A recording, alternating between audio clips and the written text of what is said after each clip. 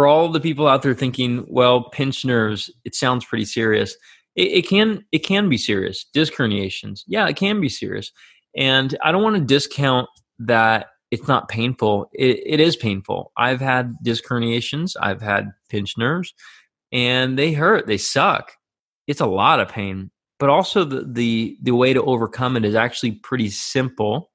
It's not complicated. It's just effort. You're listening to the Restoring Human Movement podcast, where movement experts discuss the latest evidence-based practices to help you and your clients move with mastery. And now, your host, Dr. Sebastian Gonzales. Hey everyone, I'm Sebastian, your host for the Restoring Human Movement podcast. Thanks for joining the movement. This is your first time on the show. Welcome. You've missed a lot. You've gone about 220 episodes through. Imagine you missed that many episodes of Modern Family, and you're like, I'm just going to start in the middle. Can't do that. Got to go way back. So go into the archives and look at all the interviews and the solo podcasts that I've done. And I feel like I've done some original content, but at the same time, I feel like I'm just trying to clarify some of the things that are already out there that we as healthcare providers would like to share with our patients, with our clients, and help you guys get better quicker than you ever thought possible. Now, the whole point of this podcast is, again, to improve our patient outcome and helping you guys get to the point where you feel like you're in control. Because a lot of times people feel like, well, they're out of control. They can't get over their pain, over their issue. And a lot of times they've been through all these treatments that don't work. And as I always say, there's a treatment that works when you pick the right solution to your problem. If you pick the wrong solution to your problem, then you will end up with no change. And this is what I think happens to a lot of people throughout their recovery process. So this one in particular, this podcast today, is going to be a solo one. It is on the topic of lower back pain and how to create a roadmap for recovery. I'm doing this one for the Wellness Week. I was asked to do this one by BeanPod. Yeah, I was Podbean Tech. So I am being a terrible job. Anyways, I was asked to do it by Podbean, and I thought I would just push it over to my podcast as well. So I believe in doing killing many birds with one stone if we possibly can. So I thought you guys, the regular listeners, would love this one as well today. So as always, I try to do a good job of letting you into who I am as your host. So hopefully you like me as a host and you can follow along with all the podcasts and learn it on the journey that I've taken as well by sharing a short story. And I'm going to go with the one today, which is the story that I think it goes well when people ask me to tell a story that makes people laugh, that gets a giggle out of them. It's usually this one, and this is the default. So if you've already heard, I apologize. So back in the day, I went to Vegas by myself, and I was there for an event, and I had nothing to do, at nighttime in the afternoon, because most of the event was during the daytime. And so I thought, you know what? I wonder if people go to Vegas for nightclubs. Why don't I go to a nightclub? And so I walked around, and I found it was around like 4:00 or so. So there's no lines, nothing like that. And so I'd asked the bouncer out front of one of the nightclubs, I said, hey man, can the way I'm dressed right now, I didn't bring anything else. Can I get in like this? And so I was wearing like a V-neck, there was no, it was just a plain color, no like logos and stuff like that on it. I had jeans on, and I had Jack Purcell shoes with some laces and so on, black and white, standard color, things like that, nice blue bottoms. And so he's like, no, you can't do it. I said, why not? He says, because of your shoes. I said, what's wrong with my shoes? He's like, they got laces in them. And I said, that's the lacist. Lacism. Anyways, that's when I realized lacism was real. So that's the only joke I got for today. But we're going to go into the concept of lower back pain and how to create a roadmap for recovery today. So I thought I would probably first start today with what is wellness, and because this is Wellness Week. And I thought I would first cover what I think wellness is, because I think there's many different concepts of it. And obviously everybody has their own goals and what they believe wellness is. I tend to think it's more so being physically capable and enjoying your life. And I think there's a lot of people out there who are very physically in shape, and they might not enjoy that process at all. And there's people who are in pain who are not physically capable. Obviously, there's nutritional aspects, there's mental aspects, there's many different aspects of wellness. But I think for the most part, I think we're all meant to be here to enjoy our life to some degree. I think that'd be fair to say. And I think being physically capable is helpful in the enjoyment process, because I don't think anyone likes feeling like they're not able to do something and they need assistance. And so I would say being physically capable. I have a friend who he put it really well. He says he doesn't. If there was a tornado that hit, he doesn't want to be a liability. He doesn't want someone that someone has to be rescuing. He wants to be someone who can rescue somebody. And so I thought, oh, that's a pretty good way of going about it. So I like that. Now you have to enjoy getting to that point, I feel like. So now when we're going over lower back pain today, I thought we should first start with something that everybody usually does when they have lower back pain, and they go straight to the internet and they think, Dr. Google, what's up, man? Like what's going on with my back? And so they start Googling all this stuff. And I thought we'd start with this, because this is a lot of things that like when I see patients come in, I like to get into their head a little bit and debunk some of the things that they've been thinking about. Because the fact of the matter is the solution to their problem, again, might not be what they think it is. And so if they think it's one of these problems that maybe Dr. Google suggests to them, this is they think one of their problems is one of those problems, and the solution is rest, ice, heat, whatever it might be. If they have no result from that, it's because it wasn't their problem. And so I find that Dr. Google needs to update their stuff, to be honest with you. There are a lot of good things on the internet I've found, but they're buried under, and they're written by a lot of people who don't know how to rank their stuff, including myself. I know that it's very hard to rank pages and what I believe to be good information, at least that I write. It's tough. I mean, it's a full-time job. Other companies have a lot of money. I think hopefully we all realize right now that places like WebMD and and Google and all these places, like they have a lot of money to be at the top of the ranking. And so people might not see the more updated information. And so Dr. Google mentions that if you have lower back pain, number one thing was muscle spasm or ligament strain. I'll cover each one of these in turn, by the way. There's also bulging or ruptured disc, they say. I'm going to say they, the internet they. Arthritis, osteoporosis, sciatica. Other considerations that you might find is hip flexor tightness, weak glutes, scar tissue, adhesions, and tension. That could be stress or just like tension within muscles, as they kind of say. I'd say from my personal experience, a lot of these are actually, I don't want to say they're incorrect, but they're not the easiest wins in the book. And I will come back to this concept here in a few moments, but I'll go to each one in turn actually in a couple moments. But let me first tell you my experience with low back pain, as I've found I've gotten better at treating it over the years, or helping people find a solution for it. I'd say easily over half the people that come in have a low back disc, I'm going to say issue at this point, as the primary generator of their pain. And can it be that they have tight hip flexors and hamstrings and, pinching of the hip and all that kind of stuff? Yeah, that goes along with this typically. There's kind of related symptoms that happen similar to a heart attack. If you're having a heart issue, you start sweating, you have arm pain, sometimes your face gets a little tingly, things like that. So there's associated symptoms that occur, but if you chase those associated symptoms, you never really have a big solution. So in my experience, over half the people really just have a disc issue. And I should probably start right now by saying that most people, and I'm going to start making up stats again, because like everyone's say, where'd you get these stats? Well, I'm going to make them up based upon what I see clinically, at least with the population that I treat. I treat people who are fairly athletic. They're not professional athletes, but they're also not couch potatoes either. So I'd say easily 95% of them do not need medications, surgeries, or injections to solve their disc issue. And I will go over disc issues, bulging, ruptured disc here in a couple minutes, because Dr. Google did touch on them. But what I tell most of my patients on day one is, hey, we're dealing with the disc issue here. I want to give you one piece of advice. Do not Google any of that I just said. And they laugh. And I'm like, no, really. It's going to scare the shit out of you. because the way they're suggesting managing it, at least from the older documents, it freaks people out. And all I really need them to do is what I'm suggesting that they do the first couple weeks, and they're going to feel dramatically better. And later on, hopefully, I mean, they're not going to Google anymore if they are already feeling better. So I'd say over half of the people, let's say 50% plus, are disc issues of some type, because there's many different types of disc issues.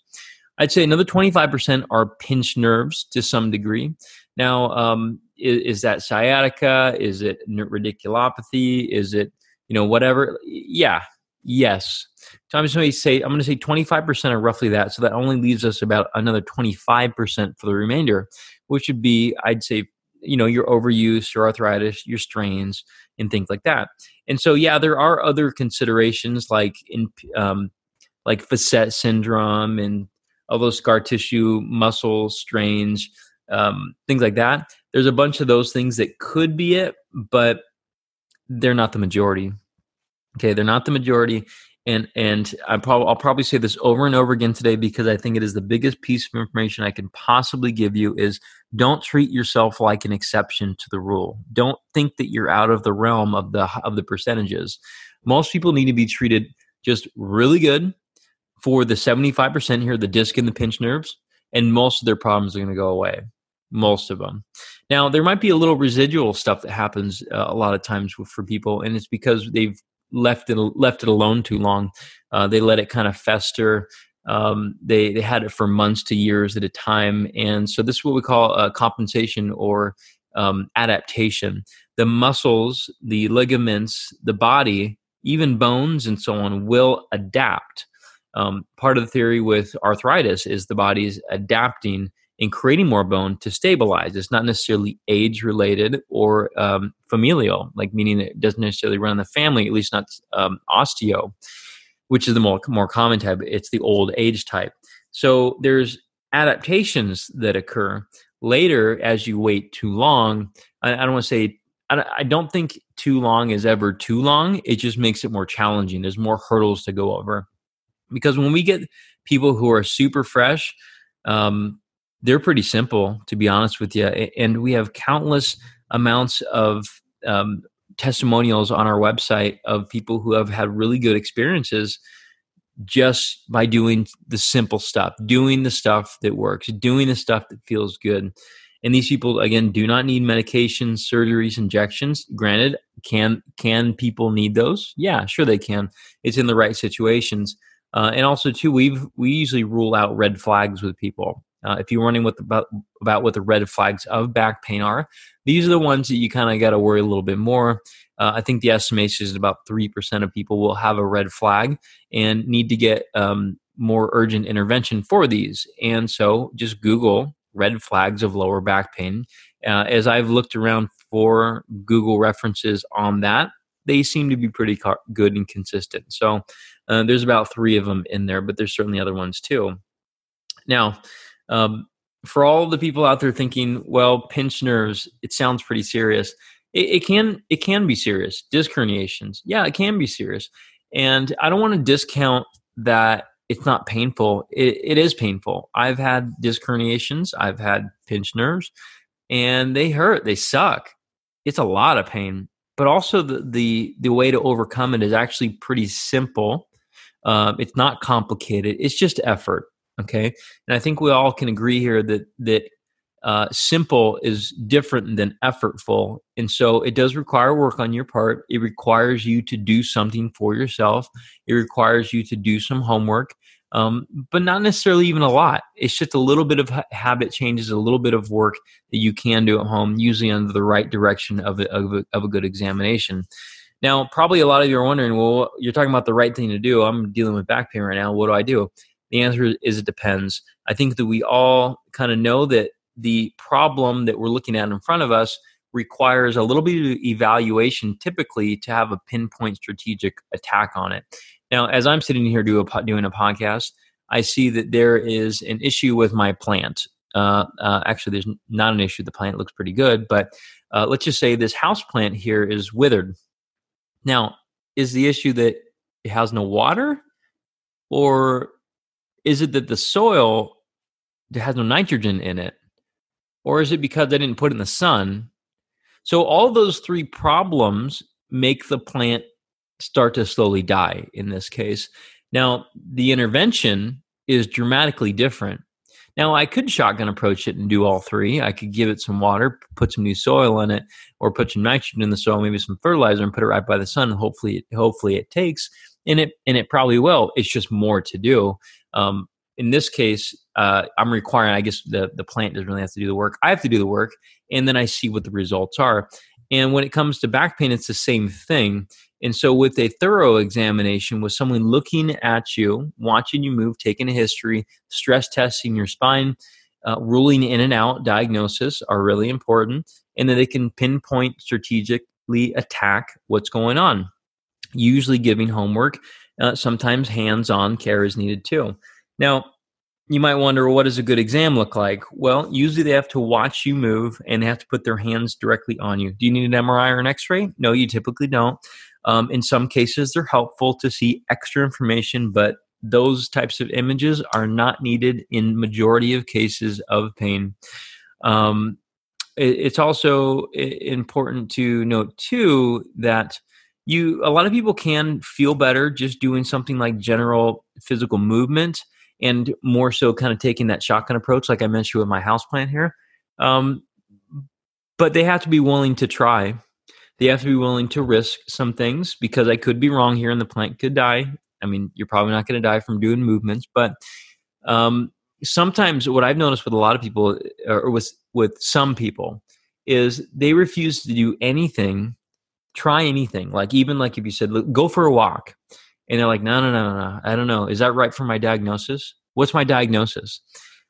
Well, I don't know your diagnosis right now. I haven't examined you. But here's what's the important part is too. And I talked to a urgent care doctor about this as well. And we were talking about you giving antibiotics. And so she was saying, well, sometimes we don't know the exact diagnosis. And most times we don't know the exact diagnosis, but we know what it's not. And we can treat based upon what we know, if we know that it's not something else. And I said, oh, we got the same thing here. Like, so we know what it's not, and we know how to take a nice high reward, low risk approach to the things that it probably is. And something like walking, low risk, high reward. And something like some of the exercises that we suggest very early on to people without really even, maybe if we really don't know what's going on, we'll give them an extremely low risk, high reward activity to do. And then we see where things go from there. And I only bring this up because sometimes people get so married to this idea of knowing the exact diagnosis, where they burn all their money on x-rays and images and specialists, and everyone's kind of confused about what the right diagnosis is. One guy says this, someone else says that, and someone else says, they're both full of crap. And then we see this image, and maybe we get an ultrasound done, and it's like, dude, you just burnt like 10 grand on all this stuff, and you didn't even start one thing. You could have maybe just felt better just by walking around a little bit more. I think we all kind of know that back pain, like it hurts when a lot of times when you're sitting. So just do the opposite, right? Doing the opposite is important. So I guess I shouldn't get too far away from Dr. Google here that I started in the beginning. Sorry, sometimes the podcast flow jumps around a little bit, but I hope you like the conversational tone. So let me explain the major things that Dr. Google at least brought up here. Muscle ligament strains. Now, this is something that it comes up very often and people have questions on. I like the question, and I think if we take a logical stab at it, I think we're all going to figure out where we're at in this case. Now, in the past there was 3 types of muscle injuries. There was 1, 2, and 3. Now it's much more expanded. Back in 2012, they created a muscle injury consensus statement, and they broadened the categories slightly. However, let's just still call it 1, 2, and 3 with subcategories. And so muscle injuries 2 and 3, 3s are completely muscle ripped off of the bone. Not a fun thing. You'd know it because you'd bruise up and you wouldn't be moving anything. Category 2 is a partial tear. Still, fiber disruption. Muscles tend to kind of like when you have a piece of meat, when you tear it, it bleeds. And so you'll find a bruise here too. And so again, you see the consistent thing is bruising. Also, too, you'll have positive imaging. You'll have a definitive answer on an ultrasound or an MRI that there was a definitive muscle ligament tear. That's the important thing here. So if your MRI or your ultrasound doesn't show anything in the muscle, then it's probably not. Well, could it be trigger points and all that stuff? Yeah, sure. But I mean, I think those images are pretty sensitive. They're really, really sensitive. They can see things. And so if they're not seeing anything, stop looking. Stop looking at that structure anyways. And again, based upon the percentages that I talked about earlier, the strains, arthritis, overuse, all those things, those ones are way lower. They're like under the 25% realm. So let's just look at something a higher percentage there for you, okay? And you can have strains grade 1 that do not have positive imaging findings. And the largest category in there is a 2A, 2B, or sorry, I take that back. I guess I should reference back. It was actually grades. It was 2, 3, and 4, I think is what was actually on the consensus statement. So I think it was 2A, 2B was the category of a strain. It used to be category 1. Either way, these are the things that don't have positive images associated, and they don't have bruising either. And so interesting, the things that they patched in there but they didn't have before was reciprocal inhibition types of injuries, or, hey, this muscle's off, so this one works harder, so it makes it painful. So lower back tight because the glutes are off type of thing. That now that's in there. And there's also the spinal related muscle injuries too. An example would be your hamstrings are tight because your spine is telling it to be tight.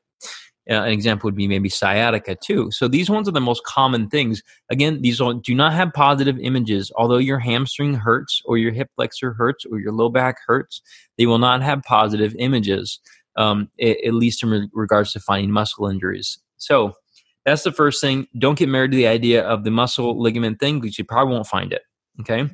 Disc bulges, herniations, I'll come back to that because I think this is the largest one on the list. Arthritis. Arthritis is not very much related to pain. There was an interesting paper that came out a while back where they were kind of relating that most people's back pain is around the age of 30, 40, roughly. I'll say, let's just call it early middle age. And so when they got older, they definitely had some back pain. People had back pain, but there's significantly less. And I think if we can take the logical thought process here is, well, when you get older, you get the arthritis, right? Because it's the old age arthritis. So you should have more back pain. And that's incorrect. And so we can, in this case, 1 + 1 doesn't equal 2. And so, yeah, you could have arthritis, but it does not mean you have pain. Okay. Probably on the same note, scoliosis too. A lot of people have been told that they have scoliosis problems in their spine that are causing their problem. That's not necessarily the case. The images such as X-rays that usually see those, I can twist my spine in the X-ray actively, like on purpose, and it'll show some type of rotation and bend. And if your muscles are in spasm because of a disc or a nerve, because again, that's a secondary problem, it's going to show spinal positions that have changed. Normal. Okay, that happens. So I would not worry about scoliosis for the most part, unless maybe you're in the subcategory where you're a adolescent female, usually middle school age, and those are the ones we got to worry a little bit more about with like a thoracic scoliosis. That's a whole nother topic for a different podcast, and I won't be covering that one today. Probably the people listening to this podcast are going to be in their 30s, 40s, and 50s. I don't think teenagers even listen to podcasts really. So osteoporosis, which was on the list, that is the bones of the spine in this case, but it can be the pelvis, hips, and so on. Usually weight-bearing joints and bones, they lose their density. And so the way this usually happens is not doing anything. It's inactivity. And so we usually find this more so on people who have been inactive. Now, I would imagine, and I don't know for sure, that people who have longstanding back pain, say 20 years of back pain, are probably going to find osteoporosis more so than others because they're not doing anything. They're just like, a lot of those people are very afraid. And I know that it's like I've had back pain too. I get it. I totally understand. But when you find the right thing to do, we can offset this thing. right? You don't want to get to the point where you have osteoporosis, because then you're running the risk of having possible fractures with things like stepping off curbs and so on. Your bones become a little bit more fragile, and it's harder to come back from in that case. But generally, having osteoporosis, I'm not familiar with it actually being associated with low back pain, but I wouldn't discount the possibility that people who don't move are probably those people who are in pain a little bit more so than others. Because if you're not in pain, you probably want to be active a little bit, be adventurous, go hiking and swimming and things like that. So, but most of the time, like I don't remember the last person that came in that said that their back pain was from osteoporosis, nor have I told anybody in years that it's from that their back pain is from osteoporosis. So I would discount that one pretty quickly. And then there's sciatica in here. We'll come back to sciatica as well one more time too. And so before I move on from the other ones, there's weak glutes, tight hip flexors, scar tissue adhesion, tension. So hip flexors and weak glutes, yeah, they go hand in hand. Again, they're associated problems that come along with back pain. And we kind of a saying that, like, when people have their first issue of back pain, a lot of times the back pain will shut down the glutes, and then they end up having more back pain later after it settles because their glutes are off, or at least someone's told them, or their hip flexors are tight, which again go hand in hand. And so it creates this dumb cycle. It's this cycle that happens. So you have back pain, shut your glutes down, but then you have back pain because your glutes are shut down. By the way, they never really shut down. They just become a little lazy. So there's a saying that you can probably look up online called glute amnesia. I think they're nice little write-ups. It's a cool little coin term that someone gave. But that's a really common thing with people. And a lot of times when you jumpstart those glutes, you get them kicking. Oh man, people's back pain goes away so quick. You get the ab wall working a little bit, not via the means of sit-ups necessarily, but just getting to do some planks and side planks and bird dogs, a little bit of rolling on the ground. Like, it makes them feel good. It makes people feel generally good. If it doesn't make them good, there's a possibility we need to move backwards and do what we call first aid process, which I will eventually explain in a little bit here, because I have a 5-step system I like to go through when people are going through issues and back pain and shoulder blade and whatever they have, as a good way to explain things to them, because I know people have tried a lot of things and it has not gotten better. And so breaking down maybe the reasons why things have and haven't worked for them might be helpful to digest it down, and it gives them a nice control system. But before we get into that 5-step process, I'll come back into the disc bulges and sciatica conversation, because those are pretty relevant here. So disc bulges, ruptures, and so on, their herniated disc is probably the most common one, or let's just say bulging in that case. I believe that's the slang term that most people use. Bulging disc are, they're scary. They're really scary. They hurt. There are a lot of times there are those things where people are stuck on the ground and their back hurts so bad they can't get back up. It's usually worse in the morning time. A lot of times for the first hour, and they can't bend forward. They can't tie their shoes. They have trouble getting out of cars. They can't put their pants on. They have to roll back into the bed to put their pants on. I feel really bad for the yogis out there who wear the yoga pants, because I know you guys jump to get in your pants, because I've seen it before. People do it too. I don't know how you get those leggings all the way up. You almost have to wear baggy pants at those times. And a lot of times these people wear actually flip-flops too, as I learned, because it's hard to put the shoes on. And so those disc issues, the disc bulges that people have, or the disc herniations, yeah, they can be really painful. However, they will settle themselves and they will feel better. And I like to tell people it's kind of like a sunburn.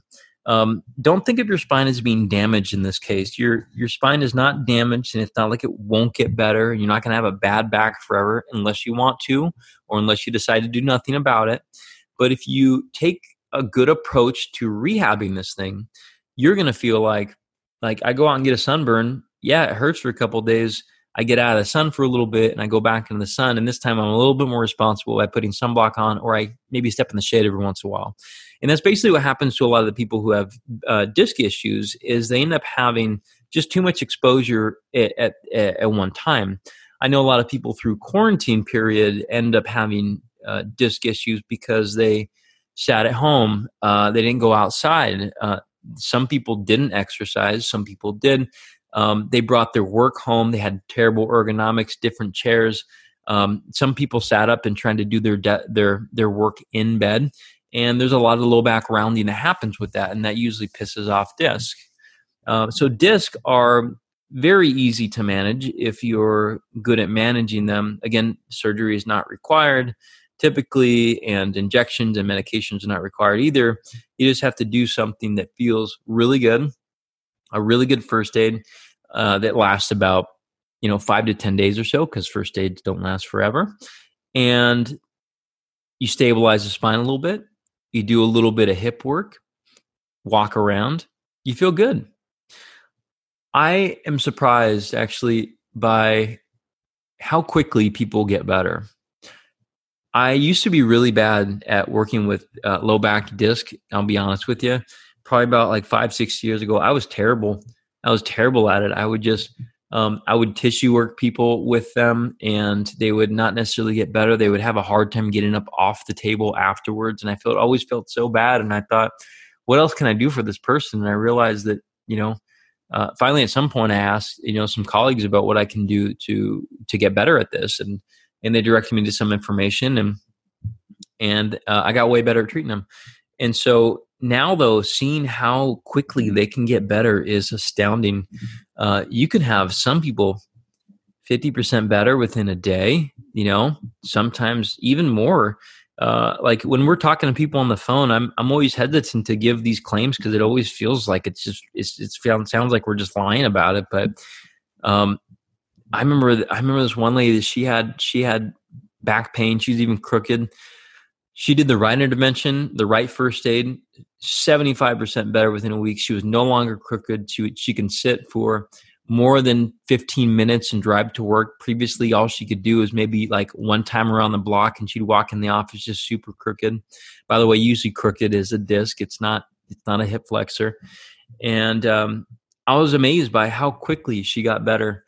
And previously, I'd given her the wrong first aid to do, and she just kept hurting, And I've been honest with people that come into my office, and they say, I say, look, I might pick the wrong thing. If I pick the wrong thing, or you don't do the right thing, they say I picked the right thing, then this won't have the results that I'm expecting. But I feel very confident with disc issues, at least most of them, that you can predict a good timeline. You can get them to feel really, really good within about a week and a half. And then it starts to slow down. And I'm okay with it slowing down. They have to know that there's a little bit more work entailed into getting to that point. And that's just the way it is. Some people it's like a magic, they get better and it's great. But not everybody's like that. So I know I've given a lot of examples and I've dodged around a little bit. Now let me lay out the 5-step system that I kind of break down for these people here.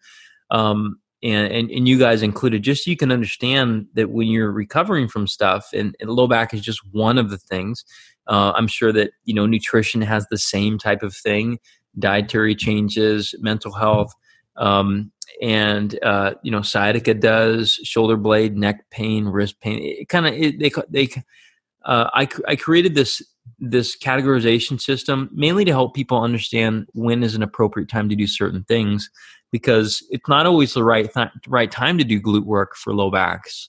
Sometimes you just have to chill it down a little bit, And so I break this down into 5 steps, and everybody's very different of when they start encountering, the 3rd, 4th, and 5th step, but at least it's a good categorization system. So usually the first step should be diagnosing or creating a working diagnosis, taking a history, and doing a physical exam. Okay. I know that people at home can't do this necessarily because they, I didn't go to school to do my taxes. I know I can fiddle around with it, but I'm going to suck at it. And I'm probably going to pay more or get audited. I'm not quite sure which, but either way, it's not going to go well. So when people try to self-examine themselves, it's not a good thing, to be honest with you. I don't suggest people do it. We do put out some self-tests a lot of times for people to play around just to challenge their thinking, but it's not necessarily up to them to put all the tests together to formulate a working diagnosis. Now, I've had questions from people before who have said, well, what one test would dictate that I'm dealing with a pinched nerve or a low back or whatever, right? There is no one test. There's a cluster of tests, and it's a broad picture. We're looking at a big picture. What does this picture start to look like as we start to do all these tests, ruling in and ruling out things? And what it seems to look like the most, it looks like a sailboat. That picture looks like a sailboat. Then we start treating it like a sailboat. But if it starts to look like a skull and crossbones, then, like we treat it like a skull and crossbones. And so the same thing happens with disc and nerve and arthritis and strains and so on. And so having someone who's skilled at doing that is very valuable. And it's worth a lot of money, to be honest with you, to start in the right direction. And so step one is knowing which direction to take and having a working diagnosis. Again, this also rules things out too, like your things that Google searches freak out about, like cancers and rheumatoid arthritis and all these other things that it could be. But so that's step number one. Step two is doing a first aid. Step three is doing supportive work or corrective work, as we kind of say. Don't worry, I'll go into each one of these in turn. Step four is doing some basic strength training. Step five is exploring the world, being playful, moving again. And each one of these steps, I think, is important to fully recover. Not everybody who goes through our type of care necessarily goes through all those steps. And sometimes it takes them a couple bouts with back pain to really take to heart the reason why they're suggested.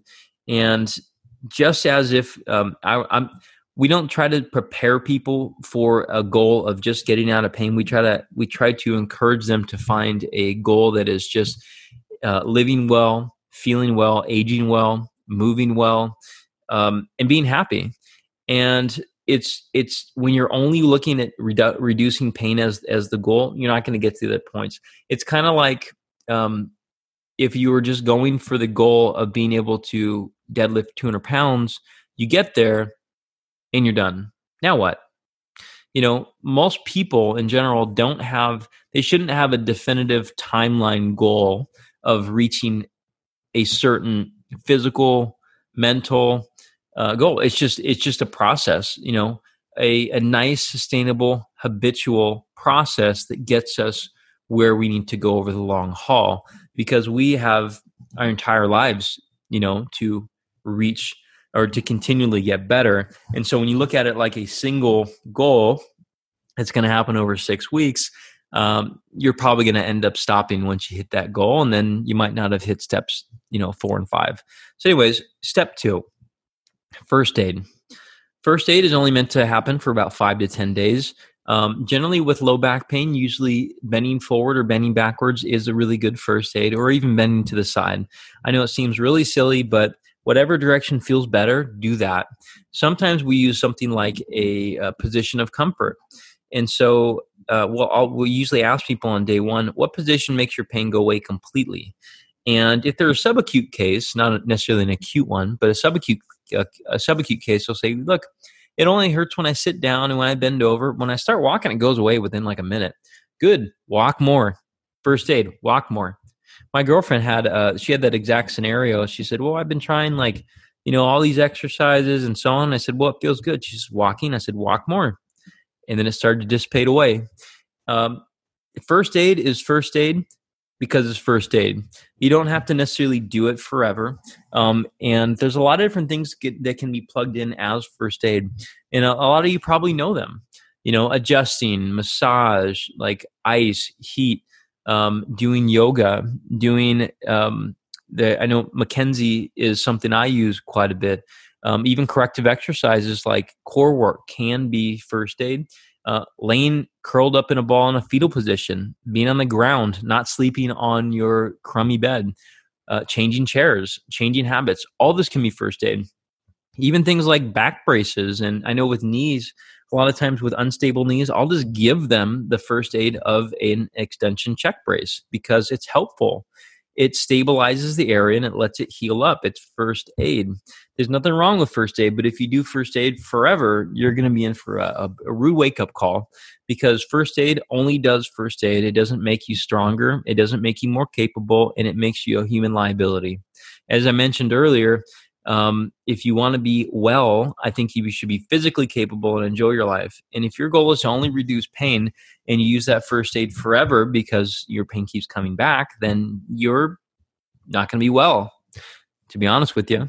And that's a tough love talking. So I hope that resonates well with you guys. And so if you think you have a bad back and it keeps coming back over and over again, then you're just not physically prepared.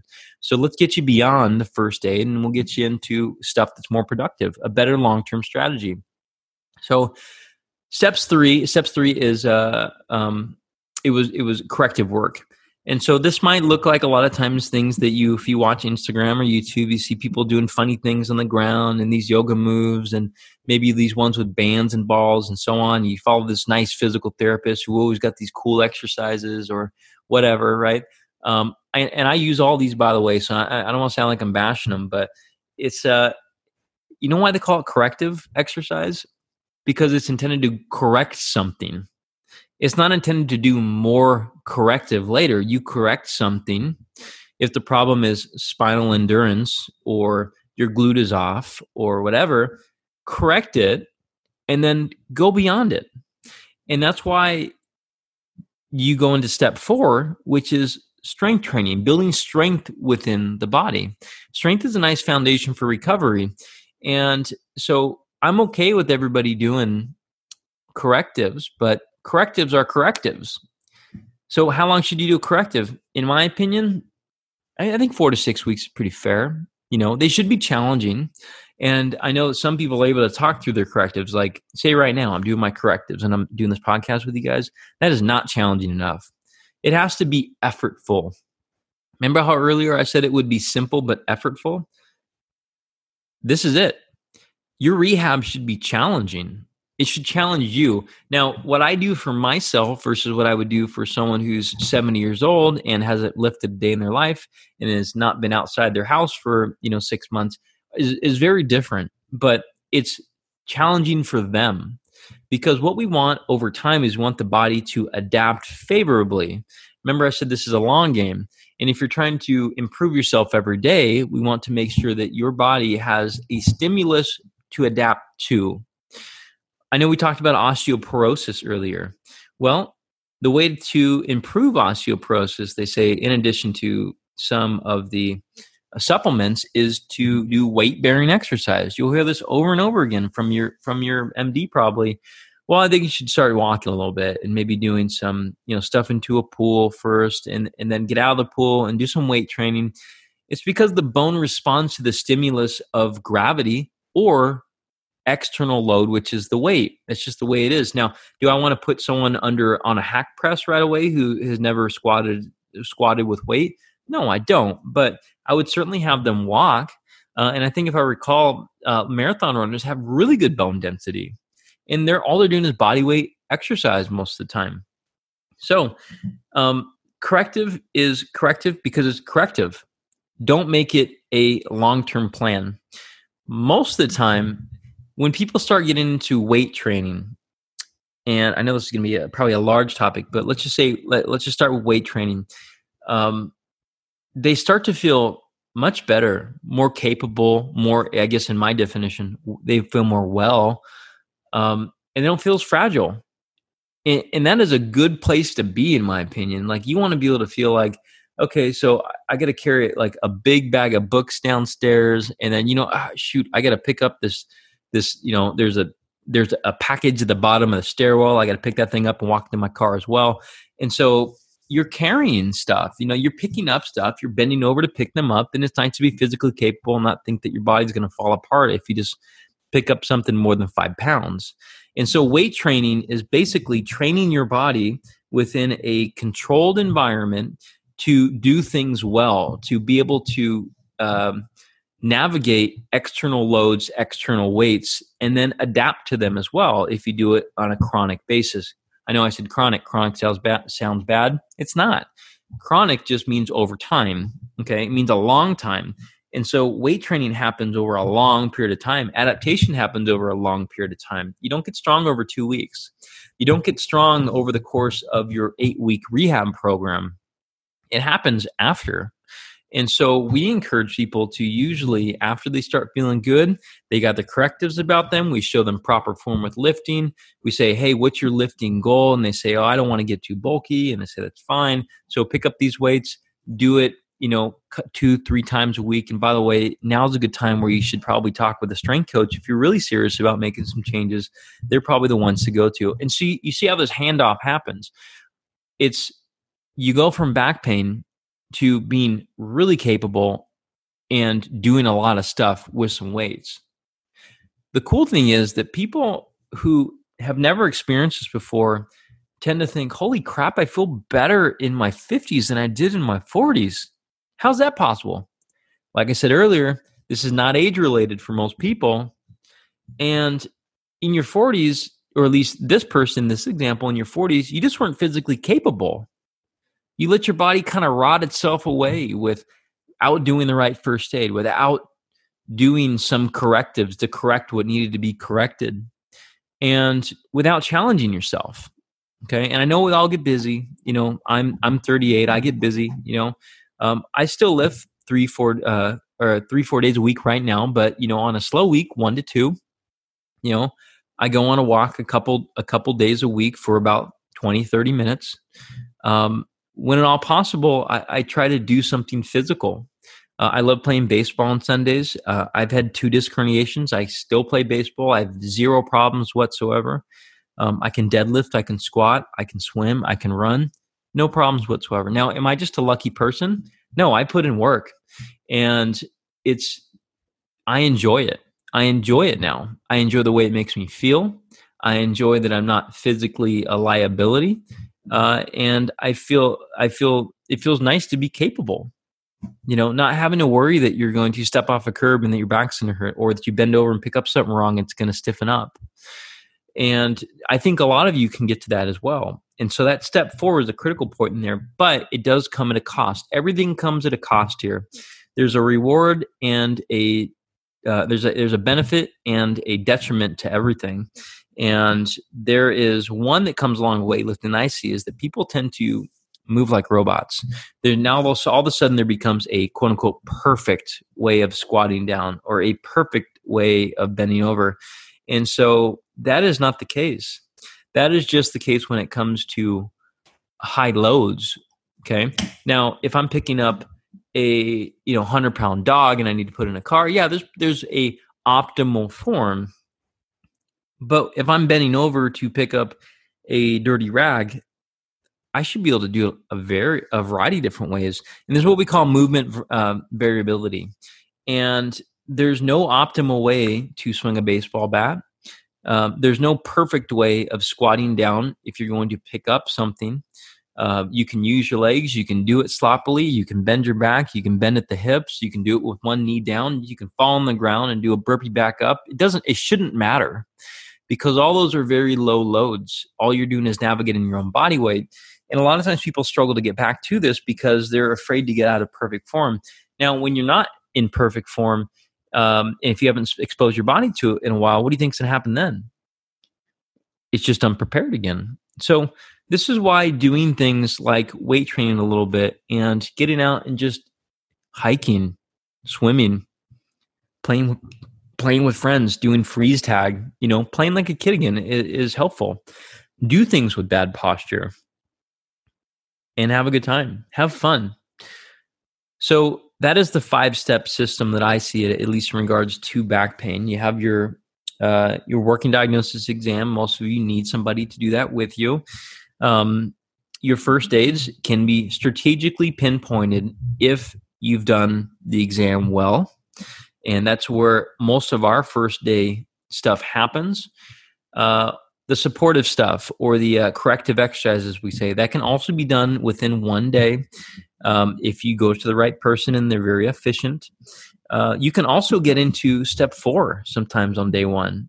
We had a lady the other day who came in she had a disc injury, and we found a first aid very quickly after the exam. We had her do 2 corrective exercises too correct for something. And we had her deadlifting from a block within the first day. And she's like, oh my God, it doesn't hurt anymore. So it can happen very quickly. Step 5 is go out and do something fun, you know? And so these are the parts that I think a lot of people forget when they go through the rehabilitation process and they wonder, well, what should I be doing? Well, where are you at? You know, where are you at in your recovery? Do you need a first aid? If you're finding that you're doing corrective exercises and nothing's sticking, then you probably need a first aid. If you're doing weight training and things keep bothering you with your squat and deadlift, or say you're running, there's something that bothers you through your activity, then maybe you need a corrective or a first aid or both, or maybe an exam. And so it's a nice step-by-step process that it does not need to be a slow one. And rehab does not need to take months, okay? It should only take probably, let's say, weeks. And I might go out on a limb to say this, but 2 to 3 weeks to feel pretty damn good, pain level-wise. Now, that's where your journey starts, okay? That's where you got to tell yourself, what's my goal? What do I see success looking like? And if you fall in the category, which I mentioned earlier, where things are more so that you don't want to feel like you're unable to do stuff, then your journey's starting and it's going to be a good time. You're going to feel good, look good. You're going to age well. You're going to be able to do a lot of the things you never thought you'd be able to do again, like pick up soccer and basketball.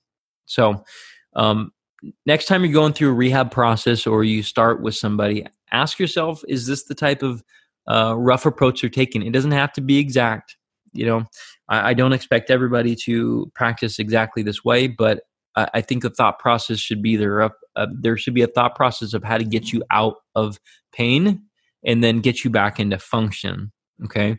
And I also believe too that I know that people are quick to jump the gun when they go to a healthcare provider or a rehab place.